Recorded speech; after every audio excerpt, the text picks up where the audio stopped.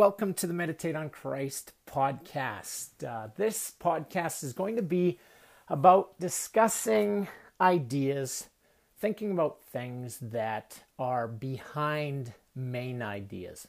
What I mean by that is I'm not interested in kind of rehashing old theology or cliches about God and church and Christianity, and even about science or the science behind things. And what I'm interested in doing, though, is finding the overlap, finding the nuance where things are maybe not being talked about or being talked about in one sphere but not in the other. One of the things that I feel like I do, maybe more than other people, is take ideas, take concepts from one field and move them into another. In particular, I mean in theology, in science, and maybe in aesthetics and art or that sort of thing. And so I don't know where this is going to go. I have no idea where this podcast is going to go. It might die after a few episodes. I'm not really sure. I'll be honest with you about that. But I do want to put some things out there, and I'd love to hear your response. I'm recording this on the Anchor app, and the Anchor app on iOS and Android allows you to actually send voicemail, sort of voice comments and that sort of thing. So I'd love to hear from you if you got any comments. And I might even include them on the podcast. I don't know. We'll see where this thing goes. So the first idea, the first thing that I think is really important to talk about at the outset here is Revelation. And I don't mean the book of Revelation when I say Revelation. What I'm meaning is the act of God revealing himself to us. So when God reveals himself to us, that's revelation. And revelation is impossible unless it's chosen by God. In other words, we cannot detect God on our own. That's the theological position, that everything that we know about God is known because he has revealed it to us. And that word is revelation. And theologians over the ages have distinguished revelation into two kinds of revelation, general and specific. Now, this is getting maybe a little heady. Stick with me, though, because it's actually really important in practice to how we live our lives. And so let me explain this, and then you'll start to see how practical it becomes. Now, general revelation, let's start with specific because it's more obvious. The specific revelation is the Bible, okay? It is the words that were recorded in history and compiled and assembled together in various books into what we call the Bible. And so it's specific because it's actually recording, people's interactions with God and what they learned from interacting with God. And so some of it is actual teaching that happens mostly in the New Testament, in the letters to the churches, Paul and Peter and all the guys that are writing letters. That's teaching, but most of the Bible is actually narrative. And most of the Bible is recording what happened, how God moved and did things and revealed himself to those people at that time. And that's called specific revelation. And it's out of specific revelation, it's out of these words that we deduce things, that we draw conclusions, that we create what's called theology, or the study of God. And so that's really important. It's really valuable and useful, but it can go too far. And in our day and age, our understanding of the universe, of the world, of God is mainly rational, meaning that we think and we think and we think, and we value thoughts and ideas very highly. And this has been since really the Enlightenment back in the French Revolution and a few hundred years ago. That began then and has created a scientific revolution. It's really worked well.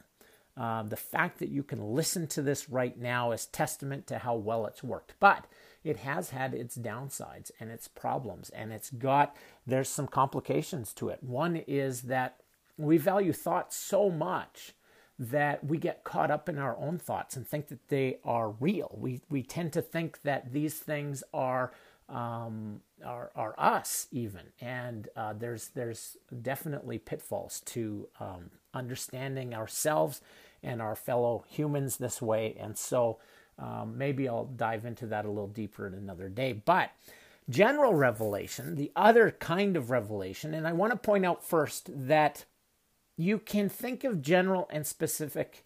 When the problem when you start dividing things up like this, it becomes an issue because you start to think of them as different.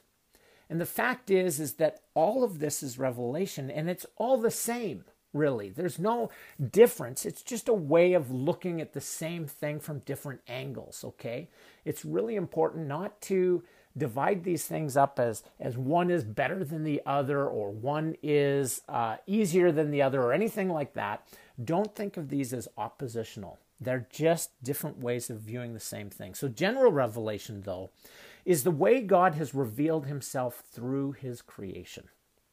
Okay, so the way that you think and work and feel and move has something to do with God. The way that the stars are in the heavens has something to do with God. The way cells repair themselves, the way that plants grow, the way that the sun shines, everything about that reveals something about God. All creation reveals God. And God built creation in this way to reveal himself to us. Okay? And so you can actually know something about God. Now, this is a theological statement that you can know something about God if you just quiet yourself and avail yourself to the creation. Okay? And one of the things that's happened in our technological society based on rationalism and the Enlightenment is that things have gotten very non-natural, right? And there's a pushback to this, right? We're talking about natural foods, organic foods. But just even the places that we live, the lives we lead are not normal. They're not natural to us. We used to walk everywhere, right? And now we walk mainly for exercise. It's not even necessary to our lives. We drive places more than we walk places, usually. And the houses that we live in are so different from living in the tents that, say, Abraham lived, or the Israelites when they lived in the desert. These people, for thousands of years, people have lived in shelters more than houses. And that's a change. That's a difference. And so we are isolated or withdrawn or removed from nature for the most part. And so even having a house plant can begin to teach you something about God if you stop and listen. And I don't mean listen in a, some kind of esoteric sense, but just paying attention to that will help you learn something about God. And I'm not saying that it's because you put in the effort. I'm saying that that's because that's how God designed things. And so revelation is God revealing himself, speaking to us through his creation and through the Bible. And so knowing this allows us to act differently. It means something. It's powerful. It's important to notice creation, to notice how you operate, to notice how others operate, what makes them feel, what makes them say the things they do or work the way they work. It matters to notice the emotions in your pet, right? I've already addressed even a house plant. To get out into nature, though, to notice how little dirt there really is on the ground, to notice the rocks, to notice the mountains, to notice the sun, the stars, the moon, all of these things help. But you know what? When we have our head down and we're thinking about Instagram or Facebook or the news or work or money or all of these human constructed things, all of these things that are one or two or three steps removed from the natural order of things, then we begin to miss things. In other words, when we observe the creation, we learn things and we get closer to God. And when we observe the Bible and we notice things in the Bible, we begin to get closer to God, closer to His revelation. And so when I speak about Revelation and talk about general and specific on the podcast and things like that, I'll try to keep that in mind, that this is what I'm referring to. In other words, God's fingerprint is all over the universe. It's all over all this stuff. And even when you look at the design of objects around you, those objects are designed by humans. Sometimes they're designed poorly, sometimes they're designed elegantly, and you can see human fingerprints on those things. And when you see the fingerprints of humans on things, you're seeing some aspect of the revelation of God, because God put in humans, right, His image.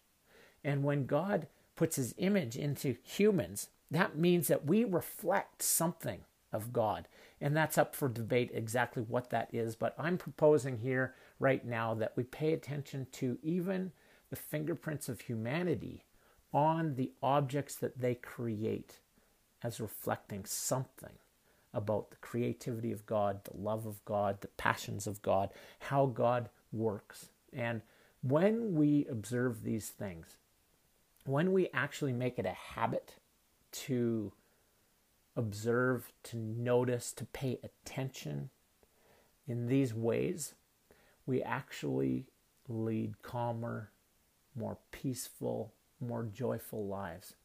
And it's interesting to me that the world that we live in is one of distraction. We live in an age of distraction. There's so many things that distract us. There's so many notifications. There's so many ads. There's so many billboards. There's so many things that cause our mind to jump from one of attention and focus and thoughtfulness to, oh, what's that? Oh, what's that? Oh, what's that? Right? And these things affect us. And so that's kind of an overall perspective that I wanted to start off with. So thanks for listening. God bless you, and we'll talk to you soon.